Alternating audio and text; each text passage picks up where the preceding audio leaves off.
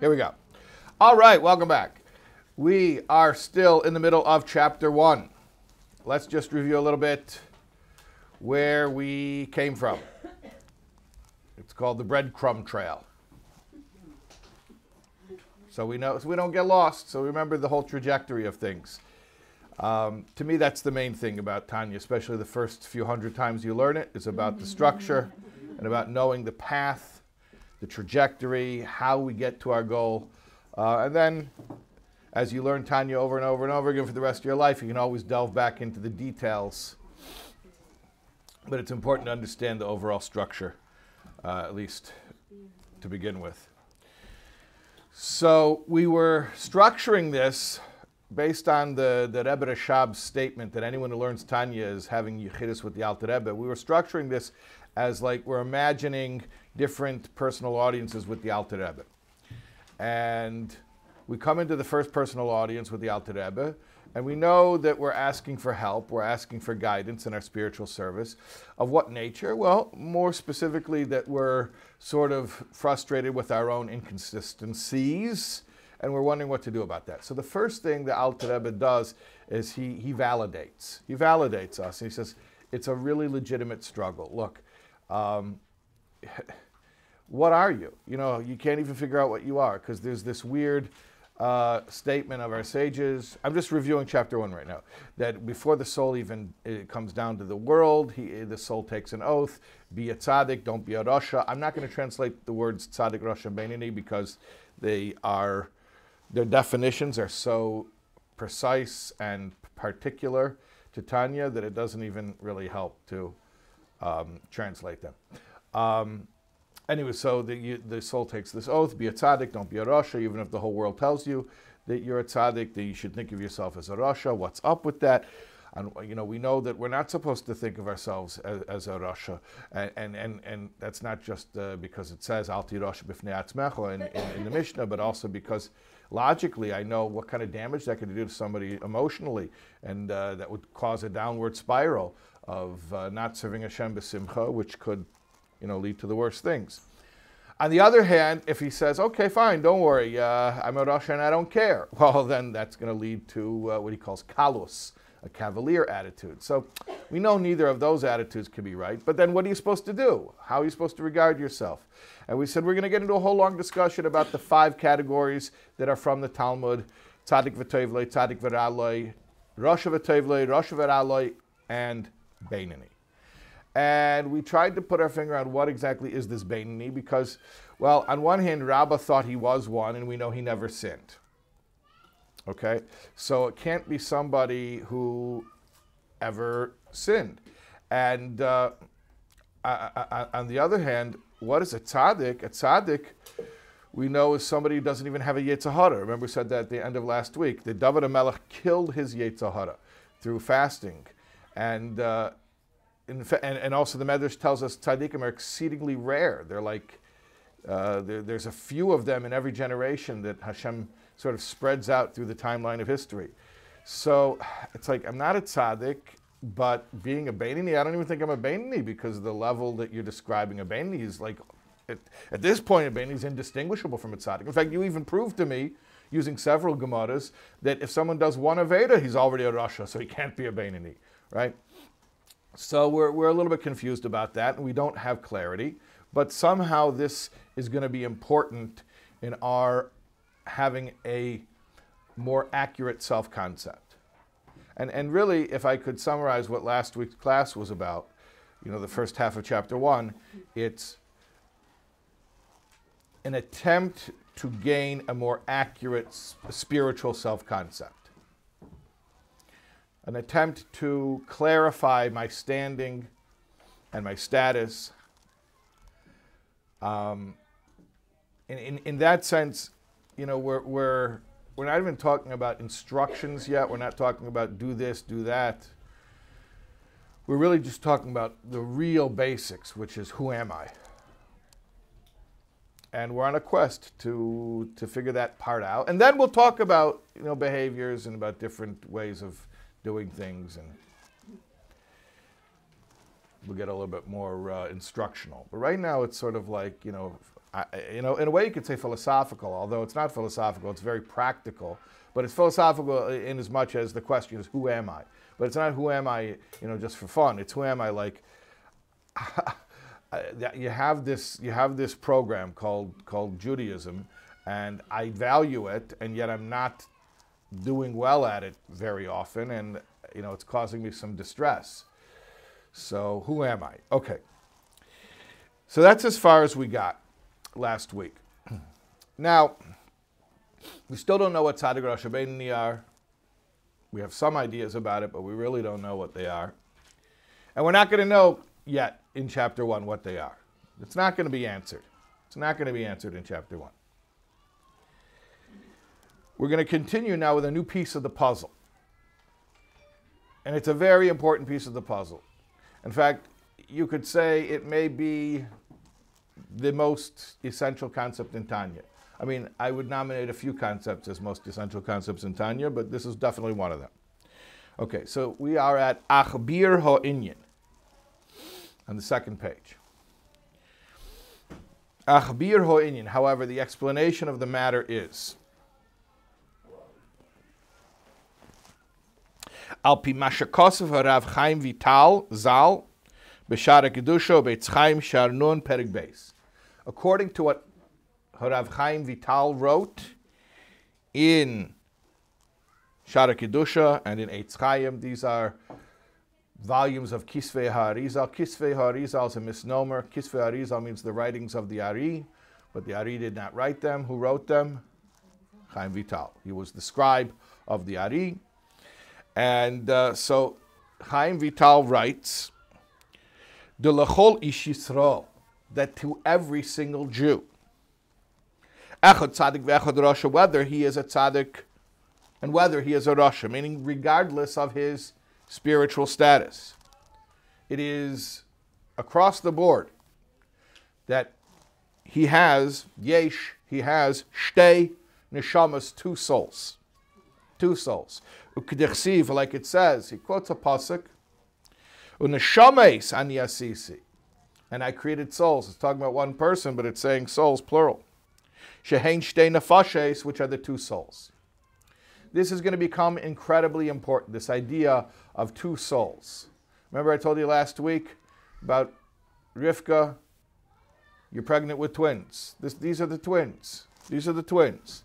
So we're about to meet the twins. Actually, we don't even meet both of the twins in this chapter. We just find out that there are twins, and now all of a sudden our inconsistencies start to sort of make sense. We're going to learn about one of the twins, a little bit, not even a lot, but a little bit here at the end of chapter 1. So this is called a spoiler, I'm going to tell you who the two twins are. There's the Nefesh Abamis and the Nefesh Olakis. Nefesh Abamis means the animal soul. Nefesh Olakis means the godly soul. By the way, he doesn't even call it Nefesh Abamis here in the end of chapter 1, even though that's the way we refer to it mostly in Chassidus.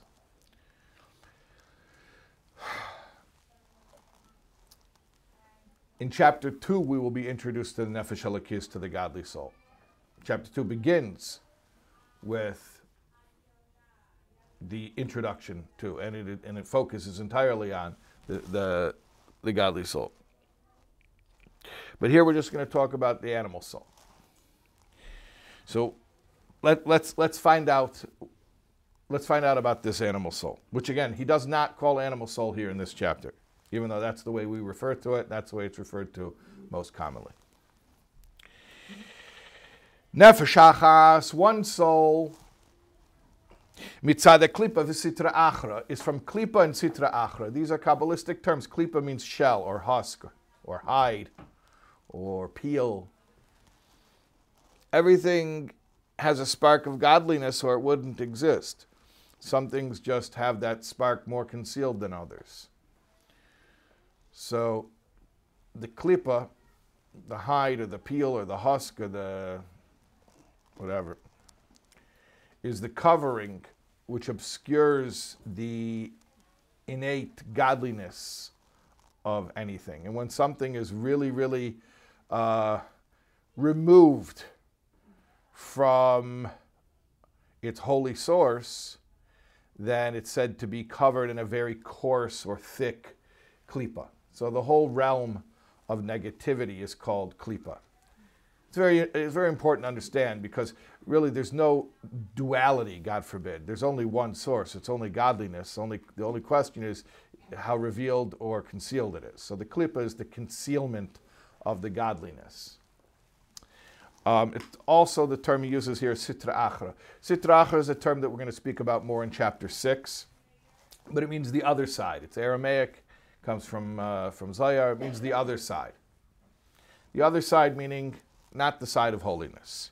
So the first soul that every single Jew has, he said, every single Jew has 2 souls, and the first one of them is from the klipa and sitra achra. So you have a soul from the klipa and the sitra achra. Vehi hamislabeshes bedam ha'odam lahachiyes haguf. You know where it is? You know, how do you locate the physical location of an energy? I mean, it's a soul. It's a nefesh.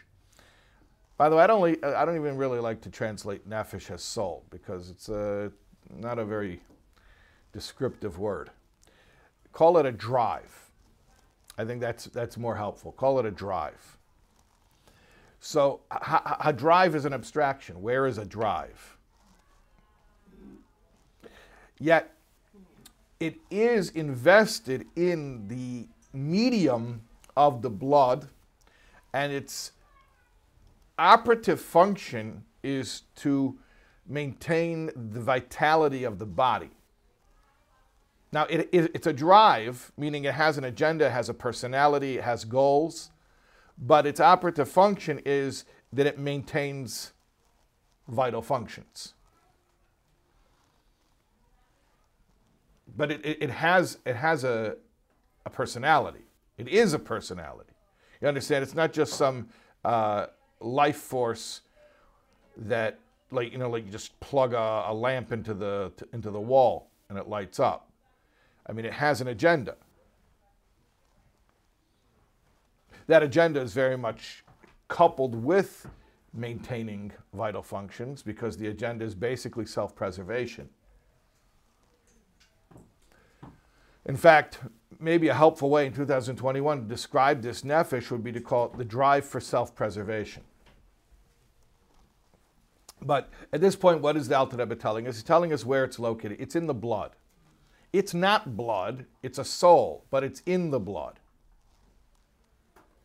The medium that carries it or keeps it in the body, since it's a spiritual energy, what keeps it married to the physical body, it's through the medium of the blood. Like it says, quotes a verse, Ki nefesh habasar b'adam hi. The soul of flesh is in the blood. The soul of flesh, that's sort of like a paradox. I mean, those are opposites, soul and flesh. So the intermediary between soul and flesh is blood. Blood is physical, but it's vitality, it's life. Umumeno, okay, now we're getting into its personality. So it doesn't just animate the body. Yes, it animates the body. That's the most discernible effect of the presence of a nefesh, is the physical life of the body. But that's not all. It has a personality. So let's talk about that. Umimeno, and from this soul, this nefesh, this drive, which is from klipa and sitra achra, bo'is kol hamides rois ma'arbe yesidis roim shaba. Come forth all the negative character traits which correspond to the 4 elements which are in this nefesh. I'm not going to get into a whole lengthy elaboration on the idea of Daled Yeseides, the 4 elements, how are they different from the periodic chart of elements. Obviously, those are different elements. When we speak about fire, air, water, earth as the 4 elements, we're not even talking about fire, air, water, and earth as we know them. We're talking about elemental fire, air, water, earth. I saw a letter from the Rebbe in English to a scientist where he once explained it, and this seems to be a helpful way of talking about it, that none of these are one-to-one, translations, but maybe a better way to convey to a Western trained mind what is elemental fire, elemental air, elemental water, elemental earth would be to compare it to the 4 states. Please ignore the flashing light. Unless it's a safety concern, let's just ignore it. Is it a safety concern? Just annoying. That one. That one's always there. But you know what? Ladies, can I tell you a secret? My whole life is full of annoying stimuli, which I tune out in order. I'm not. You're noticing this. Can I tell you something? Much better. But the concern with the thing, okay. Anyways, my entire life is one concerted effort not to break focus, which is why everyone thinks I'm rude, because if you come to talk, everyone thinks I'm rude. They don't understand. It's a handicap. But they do bother me. Well, it was bothering us. What? Bothered us. It bothered you. Okay, fine. So, anyways. I have enough time in the meter. Could I tell you how many different things there are going on in the room every single day that are equally as annoying as that flashing light, which I'm blocking out in order to maintain my train of thought? At any rate, okay. Just by necessity. So,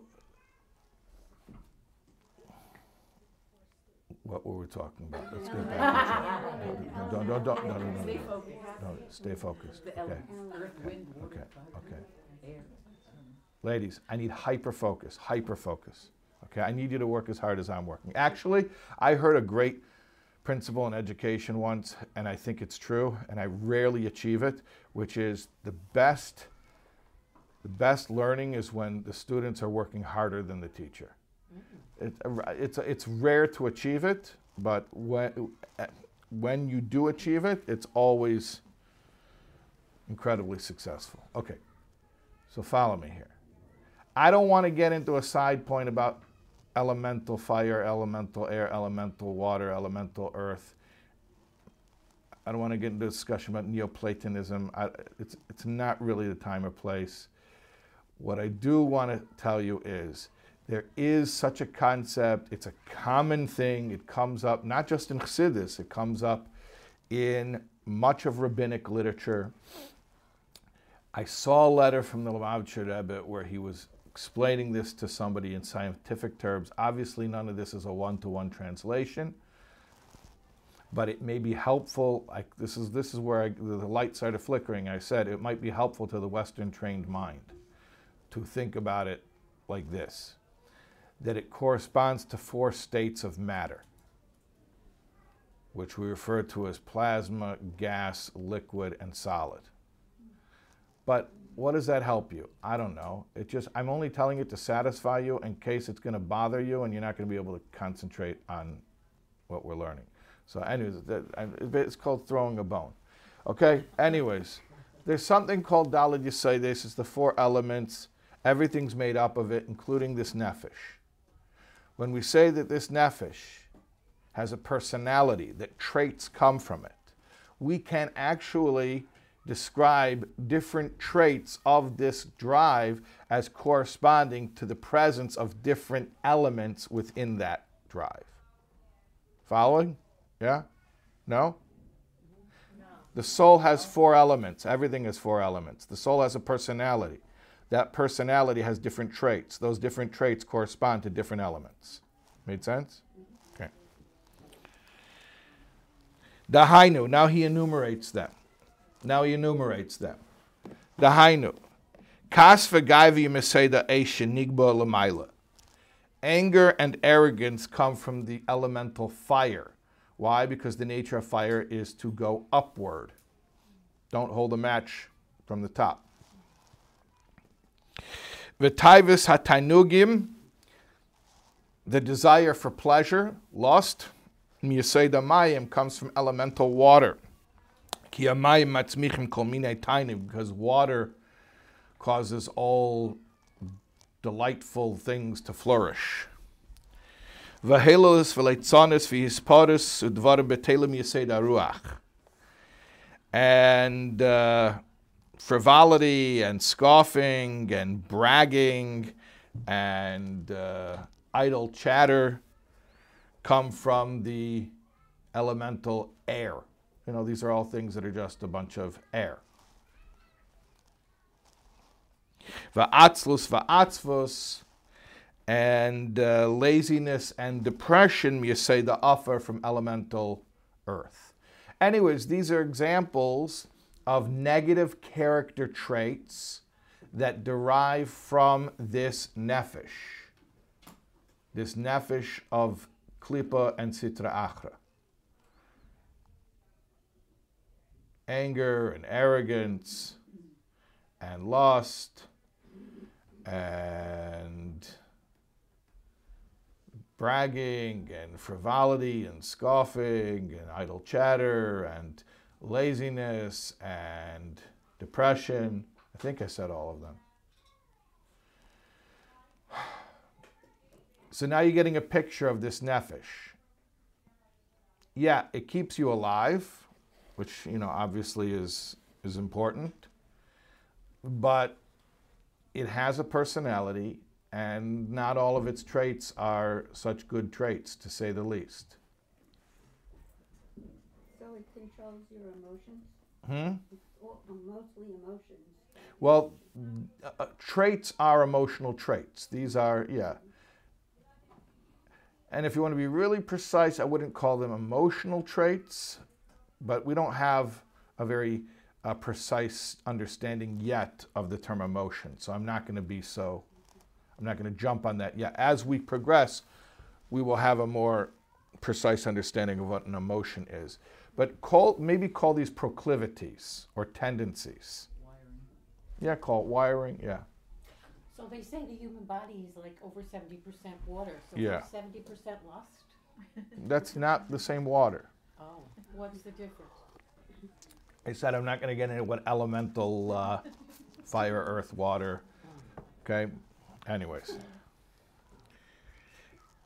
Like this happens every class. That's why but it's not the same thing. This is why I tried to bavor on this. We could get into a side conversation about the Dalet elements, the four elements, Dalet Yesodis. See, listen, trust me with one thing. I know why most Tanya classes do not finish Tanya. Do you know that? It's a fact. Most Tanya classes do not finish Tanya. Not because it's a big book.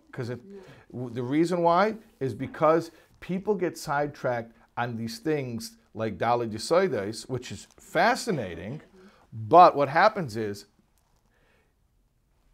see, the book is a manual. But imagine you're reading a manual, how to put together, you buy a chair from IKEA, and you're reading the manual, how to put together the chair from IKEA, and as you're reading, you hit upon an interesting term, and then you have a discussion about that term all night, and you don't put together the chair. Then the chair never gets built, and eventually you throw away the directions, and eventually throw away the chair. So that's why, based on a lot of experience going through the book and guiding others through the book, I realized certain things I anticipate, I know, are things that people will enjoy in the moment, but will cause them not to come back the next week. Because they'll be like, what was practical about this? How did this enhance my life? How am I getting closer to an understanding of myself?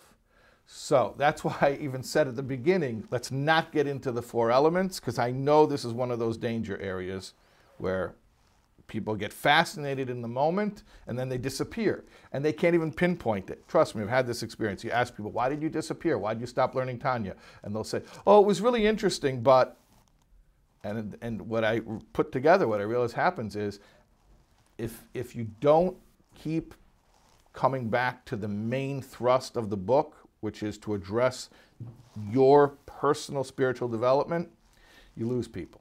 So anyways, don't worry about Dalet Yesodis. And to answer your question, everybody's different.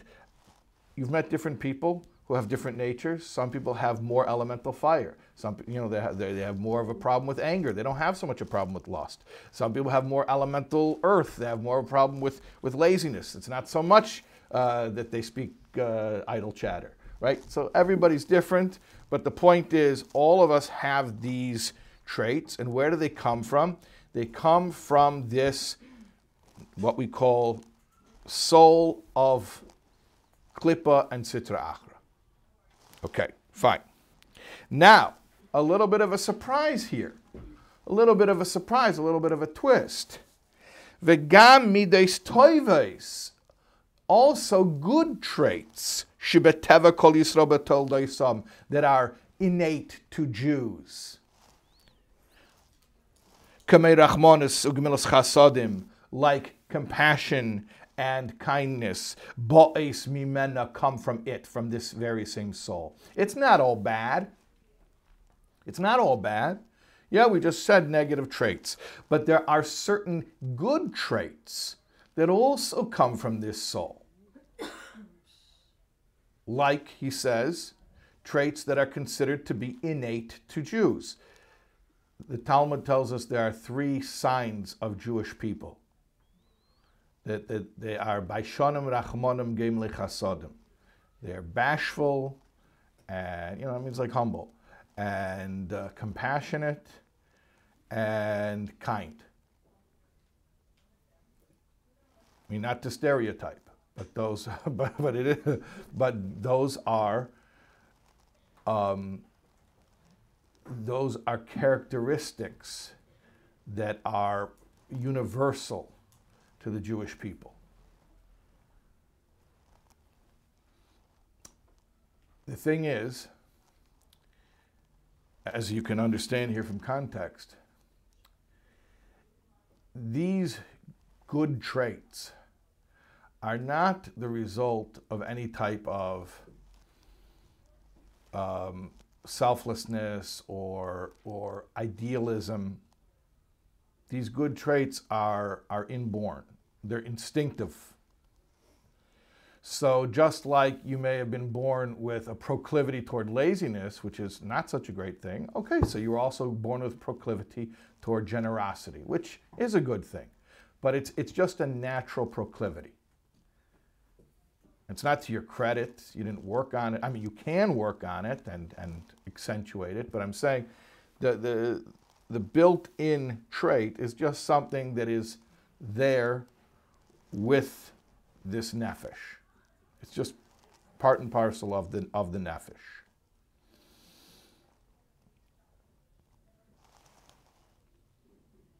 Why is it that this nefesh has both bad traits and good traits? He explains.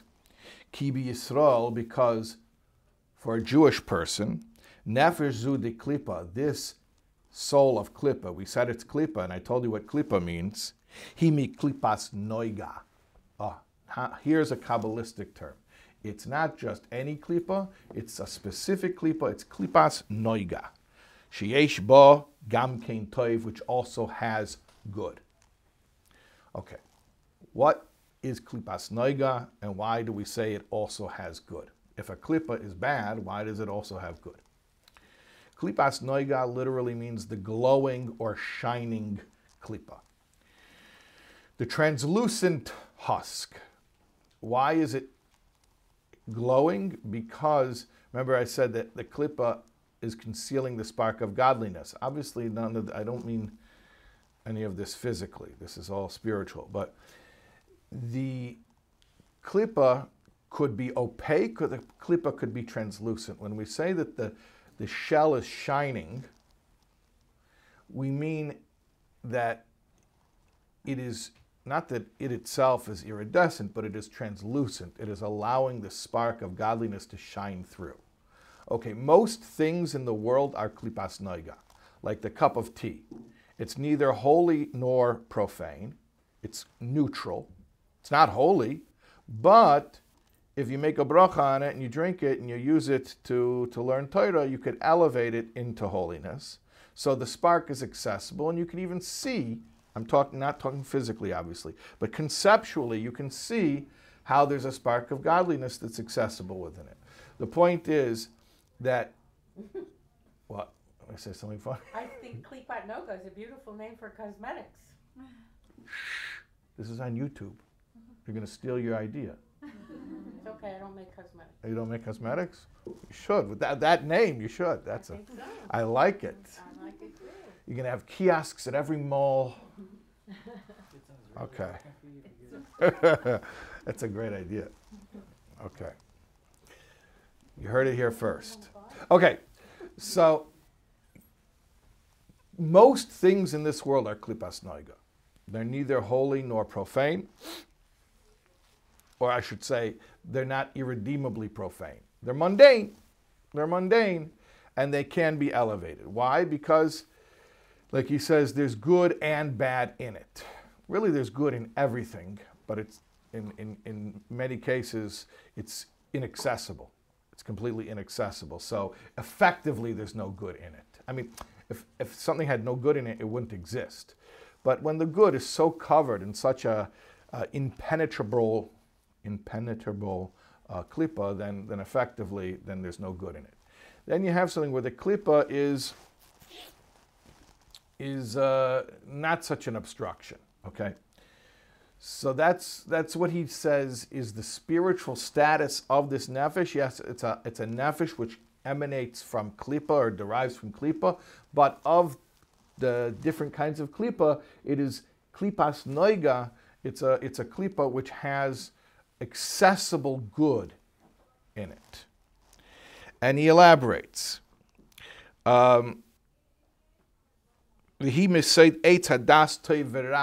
This is actually an outcome of the spiritual mystical concept of the tree of knowledge of good and evil. Okay, again, not getting all sidetracked into a very deep Kabbalistic concept. Suffice it to say, at the beginning of time, when there was, Adam and Eve in the garden and the tree and all that stuff, right? So good and evil were separate from each other. So it's pretty easy to navigate. Here's good, here's evil. The primary effect of the sin of the tree of knowledge of good, remember, it was not just called the tree of knowledge, that's its nickname, a short name. It's called the tree of knowledge of good and evil. Tree of knowledge of good and evil, the primary effect that it had was to combine, to intermingle good and bad in everything. What does that mean, to intermingle good and bad in everything? What it means is that because of to use, like the quantum term, the conscious observer, the power of the human being is that the human being can perceive both moral and immoral uses in most everything. So is the knife good or bad? Depends how you use it.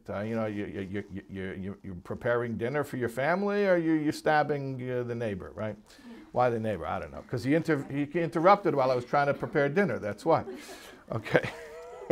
What are you making over there? Okay. I made dinner last night. And you know how hyper-focused I get when I teach? I'm even worse when I'm cooking. You cannot talk to me. It's very, oh yeah, no. Heaven help person knocks at the door while I'm, yeah. I have a few dishes that I make. So last night, yeah. It was Kung Pao chicken. And yeah, and like when it gets to the end, where I'm adding the cornstarch to thicken it up, like it's very intense. It's like, because you have to go fast, and if you go too slow, then it like globs up, and it's a very intense. Okay. So, anyways, klipas noiga is sort of the result of the sin of the tree of knowledge of good and evil, where you have good and bad mixed into things. By the way, the primary example, again, I don't want to get sidetracked, the primary example of the mixing of good and evil, you know that after Adam and Eve sinned, or after they were affected by this knowledge of good and evil, the first thing that they experienced was shame, specifically shame of their nakedness. Okay, that's when they all of a sudden lost their innocence and they wanted to be covered. They wanted to cover their reproductive organs. Primary example, quintessential example of the mixture of good and bad is the human procreative urge. Is it good or is it bad? Well, depends how you use it. It can be the holiest thing or the most profane thing. Okay, and the fact that it's commingled and you have to extract it and you have to sift it and you have to take out the good and leave the bad is, that's mostly what we're here doing since Adam and Eve is that process of refinement. Okay, but at any rate, what we're saying here is in us we have this energy called a nefesh, called a drive. It enlivens our bodies. It's contained in the medium of the blood. It gives us all sorts of negative traits, but also because it's klipas noiga, it gives us all types of good traits as well that are innate to the Jew. Okay. Now, here's the controversial part. And, I'm not going to try to suppress this.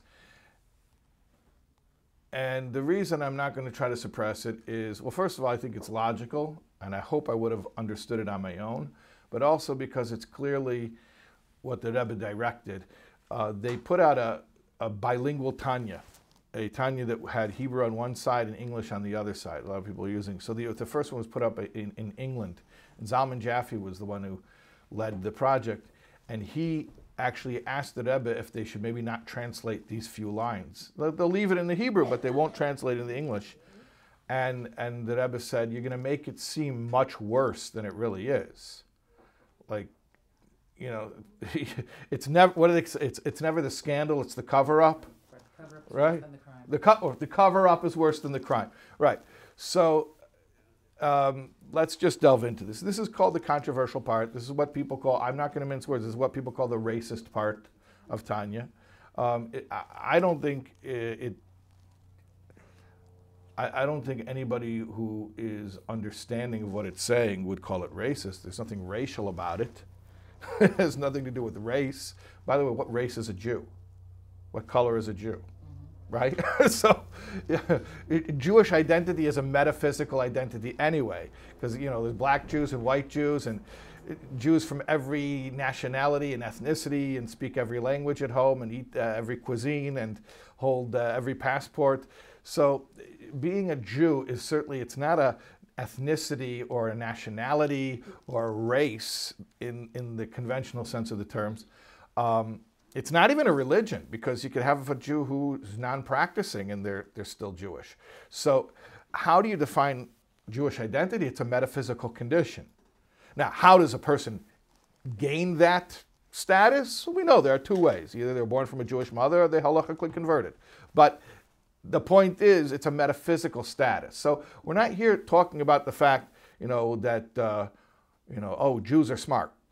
Even though I think statistically speaking, what the percentage of Nobel Prize winners are something like 1,000 times disproportionate, Jewish winners of Nobel Prize. But that's not what we're saying. Even if that is a true statement, that's not what we're saying here. What we're saying is, look, there has to be some distinction called Jew. What is a Jew? It's not a genetic thing. It's not an ethnic thing. It's not even a religious thing, meaning what religion you practice, because you could, God forbid, practice another religion and still be a Jew, God forbid. But it's a metaphysical condition.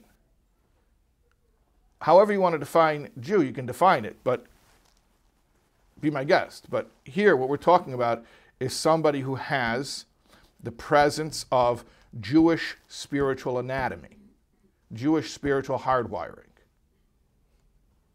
And the Jewish spiritual hardwiring is that they have two souls, and one of those souls is a soul of klippa, but that klippa is klippas noiga, and therefore it has good and bad traits. He says, in contrast, masha'en kein nefashos umas ha'olam, the souls of the rest of humanity. Hein mishar klippas tameas she'en bahen teiv klal, they're from the other klippas, not klippas noiga, but the other klippas which don't have any good. Now you're going to say, hold on a second, I meant non-Jews that did have good. Okay, so let's slow down. First of all, there is definitely such a thing called tzadike umas ha'olam and chaside umas ha'olam. The Rambam speaks about it in terms of halacha. So there are exceptions of very noble people who are not Jewish. What we're talking about here is a general categorical status, that to say that automatically, just by dint of their membership in this spiritual nation, which is not a real nation the way, or it defies categorization of nation the way we normally use the term, but to say that this idea that someone automatically has this klipas noiga, that even their klipa is klipas noiga, that's uniquely Jewish. Of course, there are non-Jewish human beings whose klipa is also klipas noiga, but it's not by default. It's an exception. Now, you may even argue that today, in today's day and age, that the exception is more prevalent than the rule. I have no proof for that. I think people in general are kinder and more humane today than they ever were before. So I think that lawlessness and cruelty were more the rule in the past in human history. Today they're more the exception. Again, I have no proof for this.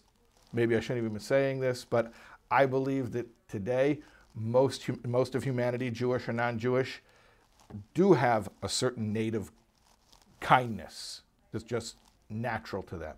But I don't know that that was always the case throughout history.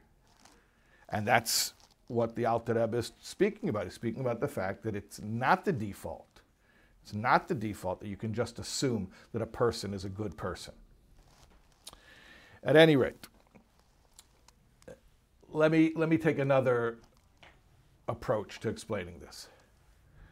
What the Alter Rebbe is saying at this point is no worse than what a humanist will say about himself. Basically, he's saying that human beings are just animals and they do what's good for them. And they don't really have the capability for altruism. What's the Alter Rebbe saying worse about human beings than any good humanistic, atheistic, than any secular approach says about human nature? What he's saying is that human beings are out for themselves. And even when they do good, they're doing it because it's self-serving on some level. And self-serving could even just mean I get to feel good about myself. I'll tell you very quickly a story that actually happened to me where I learned.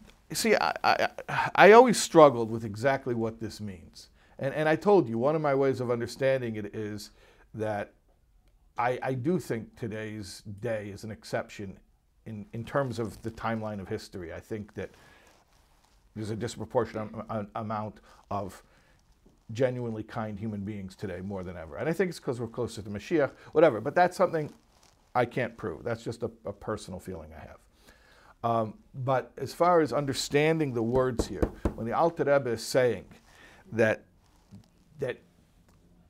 the rest of humanity, they don't have good, the default is not good. And he says, let's just continue the line here.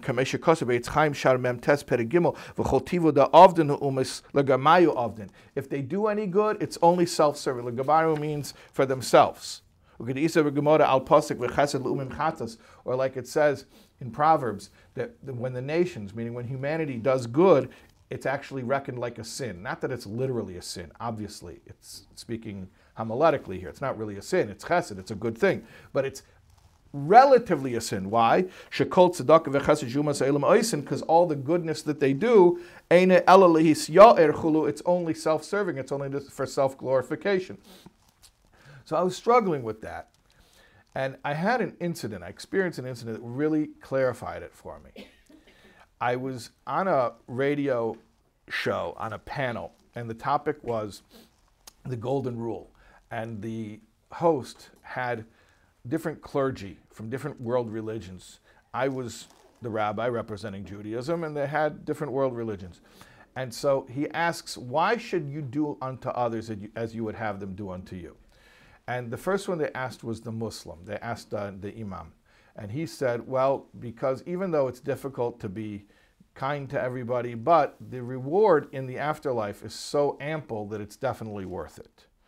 So I don't know a lot about Islam, but from what I do know, that sounded pretty accurate. Like they picked a good guy to represent his religion. That's what they believe, that the reward, and we also believe lahavdil in the reward in the world to come, right? But so his explanation, why should you be a good person? Why? Because of paradise. Okay. Then they asked the Buddhist. The Buddhist was like, well, if you don't be good to people, you won't get away with it because there's karma and it'll even out. So what's the point of trying to get away with anything? You just gotta, don't make any waves. And I thought to myself, I don't know a lot about Buddhism, but what little I know, it sounds like, again, they picked a pretty good Buddhist to represent Buddhism right there. Then they asked a Christian. He was some type of Protestant, I don't remember which denomination. And he's like, well, I was at a protest the other day and I was thinking this very question because I was thinking, what's the point of my being here? Am I making a difference? And I realized, well, the reason that I'm here at this protest is so I should know that I took the right stand on the issue. And that's why you should be a good person, so that you should know that you're a good person. And I was like, oh, okay. Like, again, I don't know a lot about Protestantism, but, it sounds like he's probably a Calvinist, right? Some type of Presbyterian, a Calvinist, whatever. I should be a good person, so I should know that I'm a good person. Again, they picked a good guy to represent his religion. The next guy was the ethical humanist. The ethical humanists have a church where they don't pray. They have a house of worship. They get together. They don't worship, though, because they're humanists. And they study philosophy and ethics, and they discuss about being a good person. So they asked him, why should you be a good person? So the ethical humanist says, well, it's very simple. If I do whatever I want to do, you'll do whatever you want to do, and there'll be anarchy. So for the preservation of society, for the greater good, everybody has to sort of hold back and defer to others. So they come to me and they ask me, what's the Jewish take? Why should you be a good person? So I was sort of like, I wanted to be amusing. I didn't want to just, say a regular answer. So I made a quip and I said, because I was listening to the previous answers, so I said, so essentially the question is, what are the self-serving motives for being selfless? Which I thought was kind of cute. Like, it should at least elicit a chuckle. And the guy's like, yeah, go ahead, Rabbi. But he didn't get the joke. So I broke the first rule of comedy, which is, if you bomb, don't just repeat the joke. But I did it because I wanted him to get it. I said, so basically, you're asking what are the self-serving motives for being selfless? He's like, yeah, go ahead, Rabbi. And I just realized at that moment that we were like having two totally different discussions. And I realized these people, their self-serving motives are not disgusting self-serving. It's not like they're saying, I want to be good, I can trick people into trusting me and then I'll, rob their home. No, all of their answers were somewhat refined, some more than others, but some of them were even downright spiritual. Like they had reasons why to be a good person. The Jewish question, why should you be a good person, though, ultimately is unanswerable. What do you mean, why should you be a good person? You need a reason? Yeah. You need a reason? And it's funny because we believe in some of those things. The Muslim believes in afterlife. We also believe in afterlife. But that's why to be a good person? That's why? That's the reason? That's not the reason.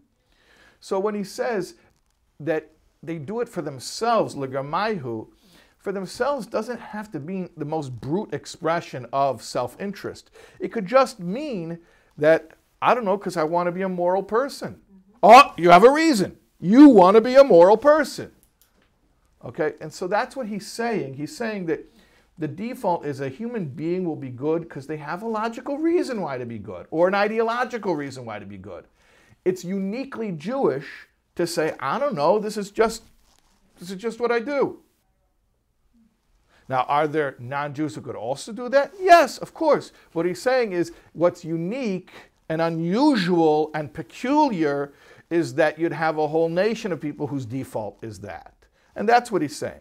So essentially, what we have at the end of chapter 1 is this assertion that you have, and we don't even know about the second soul yet, but you have this soul which is an admixture of good and bad. It has certain negative proclivities, which are identifiably negative traits. It also has certain instinctive good traits. Nothing noble about it because it's purely instinctual, okay? And it's keeping your body alive. That's what we know at this point.